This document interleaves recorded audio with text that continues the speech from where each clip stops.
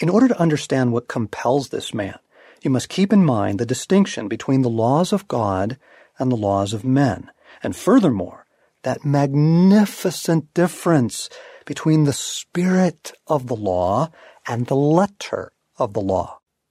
Jesus sets before us a deeper, truer view of holiness. The issues are first and foremost internal before they are ever external. You can murder someone without ever pulling a trigger. You break the Sabbath if come Sunday night you're exhausted, especially if you've been exhausted by church, letter, and spirit. All those external rules of men do nothing to promote a genuine holiness, but they do make people Pharisees by the truckload.